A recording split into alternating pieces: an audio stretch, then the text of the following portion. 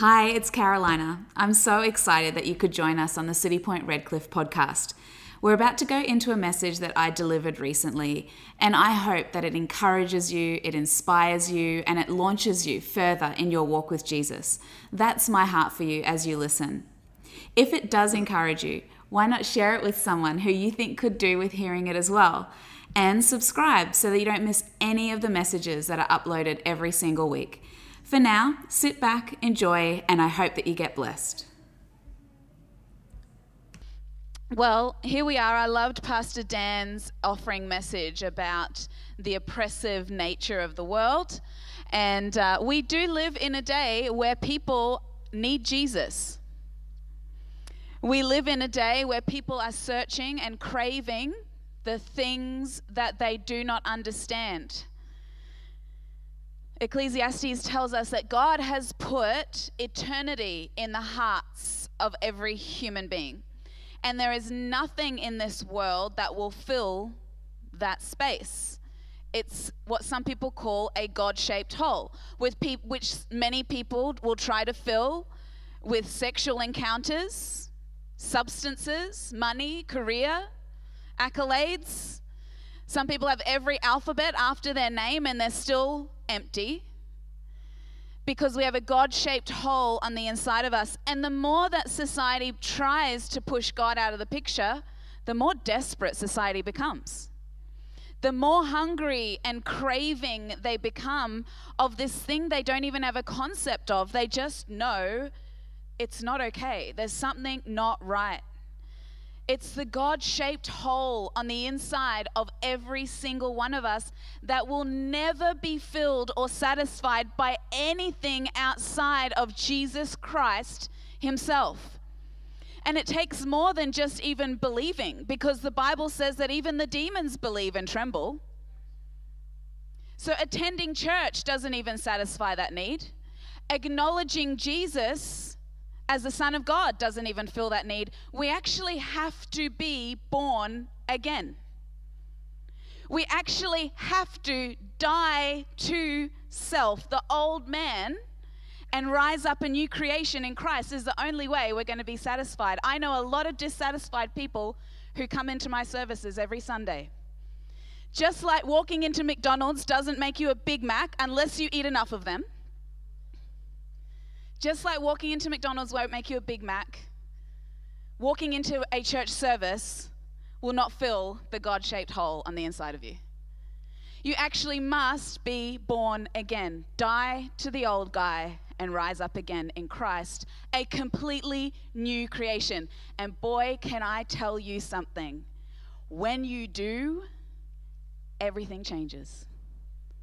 When you do, you truly come alive. When you do, no matter what the world throws at you, you will not be kept down. Everything changes when we come alive and we're born again in Jesus. And so today the title of my message is, If You Know, You Know. If you know, you know. Because I'm kind of tired of trying to convince people that Jesus is the way. Because I've seen the ones who just know, oh man, I'm a mess and I just need Jesus. I'm actually only going after those ones these days. I'm not trying to twist anyone's arm or convince anybody. If you don't know, carry on. But if you know, you know. If you know, you know. Revelation 22, the last chapter of the Bible, the last book of the Bible, is our anchor this morning. So if you've got your Bible, I'd love for you to turn your Bible to Revelation 22. If you don't have one with you, there'll be a Christian nearby who might have one. Revelation 22 verse 17 in the Amplified Bible. The Holy Spirit and the bride, the church, I love this, the true Christians, because there are Christians who aren't true Christians. Love that the Bible says that. I have people I meet all the time. I'm like, wow, you're actually a real Christian. The Spirit and the bride, the church, the true Christians say, come. Let anyone who is listening say, come. And let anyone who is thirsty, painfully conscious of his need, if you know, you know. If you are painfully aware of your need, you are painfully aware of your need. Anyone who's thirsty, painfully conscious of his need, of those things by which the soul is refreshed, supported, and strengthened. And whoever earnestly desires to do it, let him come, take, appropriate, and drink the water of life without cost. If you know, you know. If you know, you know. And you will admit you are broken, you're dysfunctional, you're a jerk, you're a complete mess, and so you need Jesus. And when you admit that and you earnestly and intentionally drink from the water of life, you suddenly become the kindest, happiest, most hope-filled person. With all your dysfunction behind you, you suddenly have the water of life. The oppression, it's a thing of the past. May want to sit on your shoulder, but there's something different. There's something different because you have earnestly appropriated and drunk of the water of life. C.S. Lewis is my favorite author of all time, closely followed by A.W. Tozer. C.S. Lewis resisted Christianity for the longest time, and he was really close college friends with J.R. Tolkien, Lord of the Rings. And they used to sit together in a pub, and J.R. Tolkien would try to convince him to become a Christian. And C.S. Lewis, these two are like the most intelligent men. So you can just imagine what I would give to be a fly on the wall in those conversations. They would drink beer and argue apologetics. And J.R. Tolkien would try to convince C.S. Lewis to become a Christian, and he had all the comebacks, and he resisted Christianity for the longest time. But he did eventually become a Christian, and he described his struggle in his book, Surprised by Joy. And it says this is his quote: "You must picture me alone in that room of Magdalen at the college in Oxford, night after night, feeling, whenever my mind lifted for a second from my work, the steady, unrelenting approach of him who I so earnestly desired not to meet. That which I greatly feared had at last come upon me. In the Trinity term of 1929, I gave in. I admitted that God was God. I knelt and prayed. Perhaps that night, the most dejected and reluctant convert in all of England." Isn't that awesome? When you know, you know. Doesn't matter how many arguments you have. Doesn't matter how many crutches are propping you up. When you know, you know. And when you know, bowing the knee is the only response.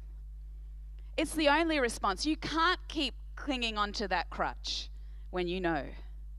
When you know, bowing and surrendering, acknowledging and admitting is the only appropriate response. And so, we all come to Jesus, or we are given the opportunity to come to Jesus in different ways. For C.S. Lewis, he came to the end of his own intellectual argument, and the very presence of God met him in the room. I know many stories like that where people encounter the living God in the privacy of their own room. There are stories like that. Some of us are invited into a rally or a gathering by a friend, and we're like, what is this? And the presence of God arrests us, almost assaults us. And we're like, this is real. I don't know what this is, but my spirit is testifying something beyond my own logic. I have to respond. Others of us meet Jesus through a personal Armageddon, when the rug is literally pulled out from underneath our lives and we're broken and we're left with nothing and we don't know which way is up. This is probably the story of my life. My Armageddons have brought me to Jesus time and time again. I remember 12 years old when my dad's suitcases were on the doorstep. I remember the heartbreak of a broken family where I thought my perfect little world, it had actually ended.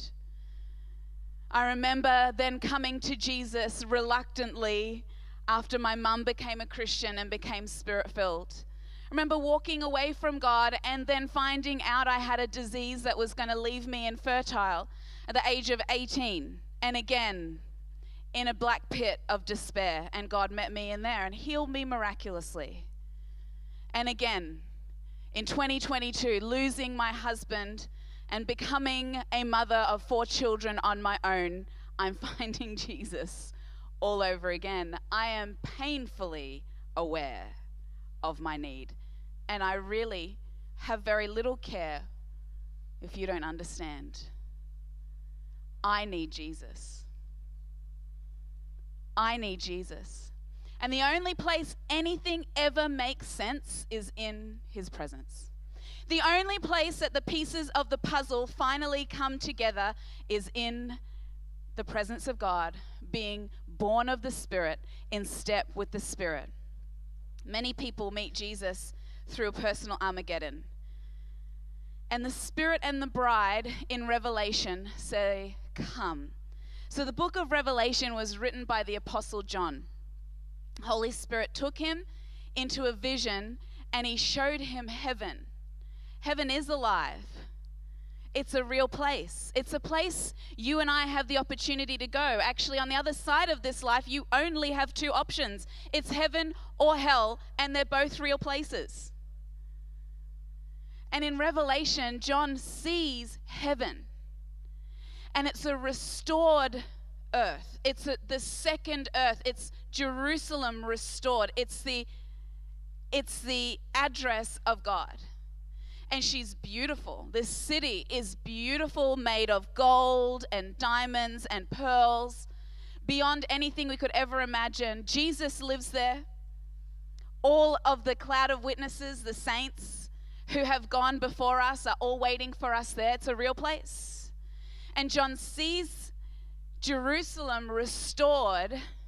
And in the very last chapter of the very last book of the Bible, the bride, Jerusalem, God's city, speaks. She speaks and she says, "Come." That's what she says. She says, "Come. Come if you're painfully conscious of your need. And if you are, drink of the waters of life." That's her message. And that's our message. Come. Come, all of you. If you know, you know. You know you need to respond to that invitation. Not just tip Jesus and pay him lip service, but actually come. Actually come. With his one act on the cross that covered humanity, he actually did it for every individual. He made it possible for you and I to come as individual children of God. For all of humanity, past, present, and yet to come, that one act made it possible for us to respond to this invitation.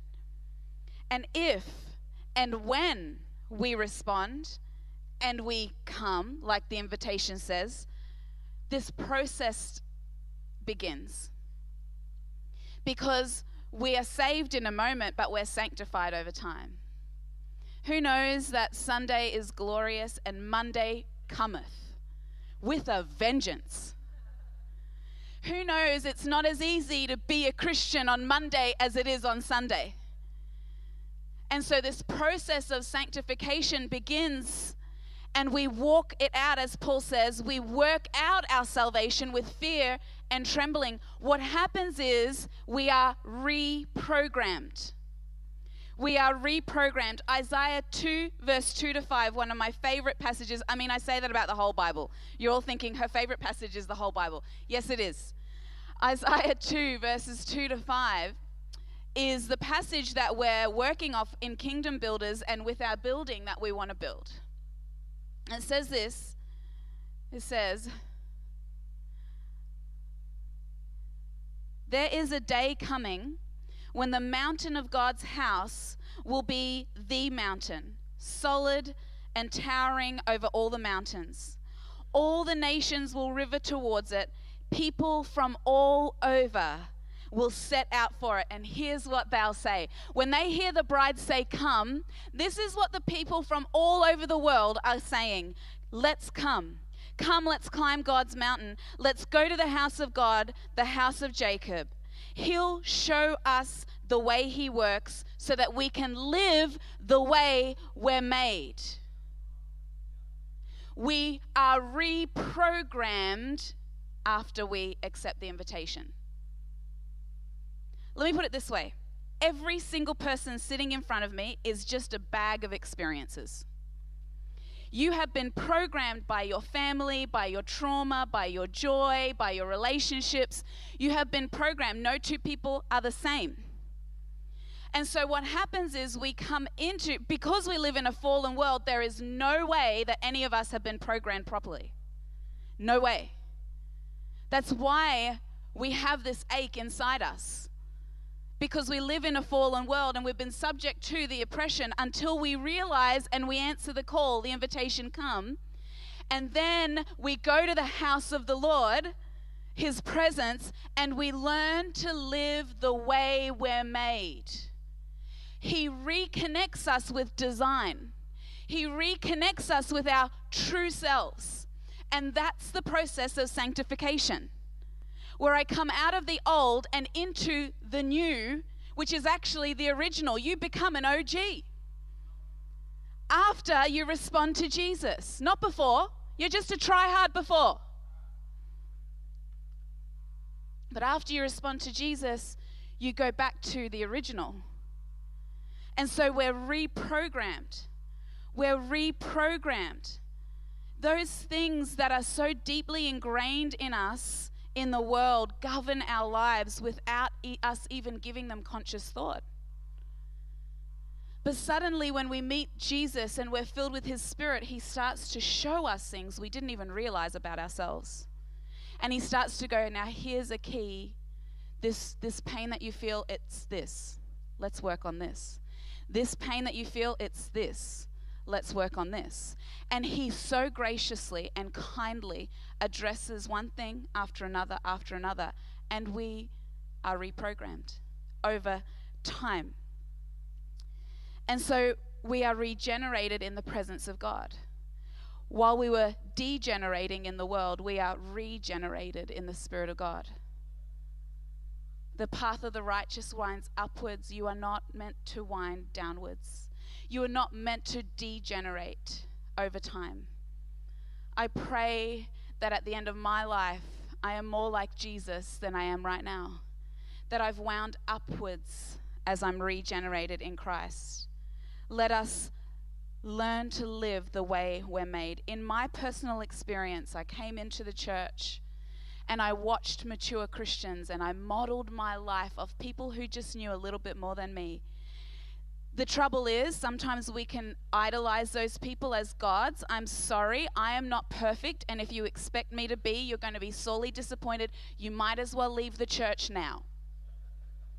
Because don't send me an email about how rotten I am. I won't read it. I know I'm rotten. I'm doing my very, very best.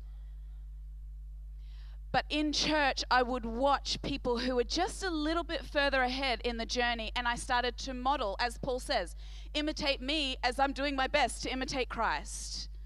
And so I started to learn. I started to be reprogrammed. I was supported, encouraged. I was challenged. I was confronted. Those sharp edges were addressed. I joined a life group. I began serving, and I started to regenerate. I started to be reprogrammed. Over time, the repetition of God's word, the living water, started to wash me and reprogram me. Eventually, the new way of thinking, according to the word of God, replaced the old way of thinking. But I had to commit to it, and you will have to commit to it. There are times where you have to commit out of self-resolve and discipline to growth mode. Because if you leave it to default, your human nature and the impacts of a fallen world will just try to keep pulling you out. You have to commit to growth mode. I'm going to put my roots down. I'm going to draw from the soil. I'm going to contribute to the soil. I'm going to commit to this even when it's not wonderful and easy. I'm going to commit to growth mode. And for a long season, our thinking might have to be done by commitment rather than instinct. They're the ones who make it, who have enough maturity in them to move beyond, well, I feel good doing this, to I just actually know this is right. When they're committed to it, commitment has to be greater than instinct. And we're taught regularly, and we're in the presence regularly. And when we come into his presence and we're reprogrammed, we encounter. It amazes me that two people can be in the same service, and one person tells me how the Spirit of God touched them and spoke to them, and the other person is like, well, the worship team missed it, didn't they? Were you in the same room? Were you in the same room? Encounter. When you know, you know. Doesn't matter who's up here and who's not. When you come into his presence and you earnestly appropriate and drink, you encounter. You encounter. You encounter the presence of God, and in the presence of God, everything changes. Come to the waters. Isaiah 55. Everyone who thirsts, come to the waters. You who have no money, come and buy and eat.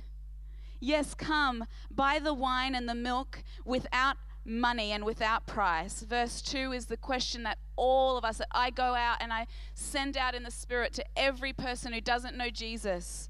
Why are you spending your life on things that will not satisfy? Why are you spending money for that which is not bread, and your wages for that which does not satisfy? Carefully listen to me and eat what is good, and let your soul delight in its abundance. We encounter when we respond and we come into the presence of God. You encounter the very living God. And in all your poverty, because we are completely poor in ourselves, in and of ourselves, we have nothing. And he says, come and eat and drink of all the elaborate riches of the Spirit of God. Come and finally be satisfied, finally be filled. In the encounter, we're quenched. That thirst is met. That thirst is met. I want to tell you, this year I've been so thirsty. So thirsty. And every time I hear him come and I go, I'm quenched. I'm satisfied again. Satisfied again. Are things perfect? No. But they are in him. You've heard me say over and over again, it's just a different kind of perfect. It's just a different kind of perfect. I'm quenched when I encounter.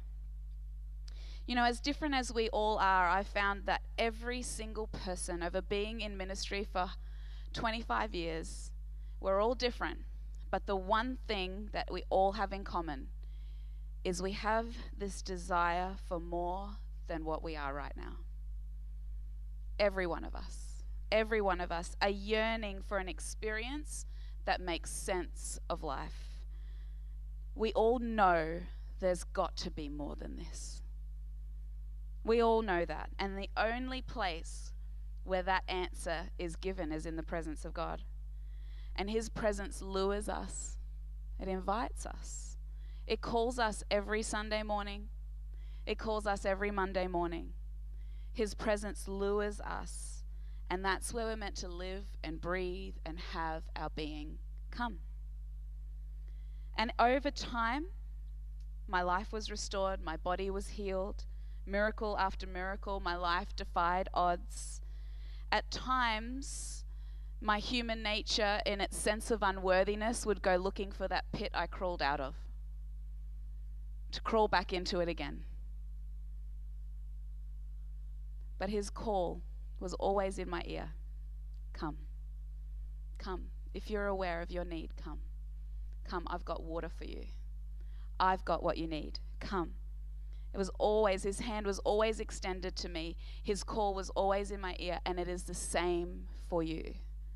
It is the same for you. And as I continue to accept his invitation, and still do today, I was healed and am healed in his encounters. So when we come, we're reprogrammed. We encounter him. Our thirst is quenched and we're repurposed. We are repurposed because once we were living for self, now we're living for him. Now we're living for him. The church should be full of selfless people. The church should be full of people whose careers are submitted to the call of God. The church should be full of people whose gift sets and abilities are submitted to the call of God because they've been repurposed. They understand, they have a view from the mountain that is above all mountains, and they understand God is doing something in the generation. And I'm a part of it.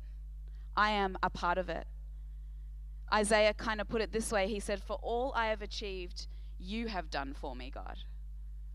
When we realize that the very fact that I woke up this morning with breath in my lungs is the grace of God. And so anything I achieve today is the grace of God. Because he didn't have to choose for me to breathe again this morning. And yet he did. And so everything you and I accomplish Monday, Tuesday, Wednesday, Thursday, Friday, Saturday, Sunday is by the grace of God. And so we are repurposed. Isaiah had a massive shock in chapter 6 when he actually encountered God. Would you stand to your feet this morning?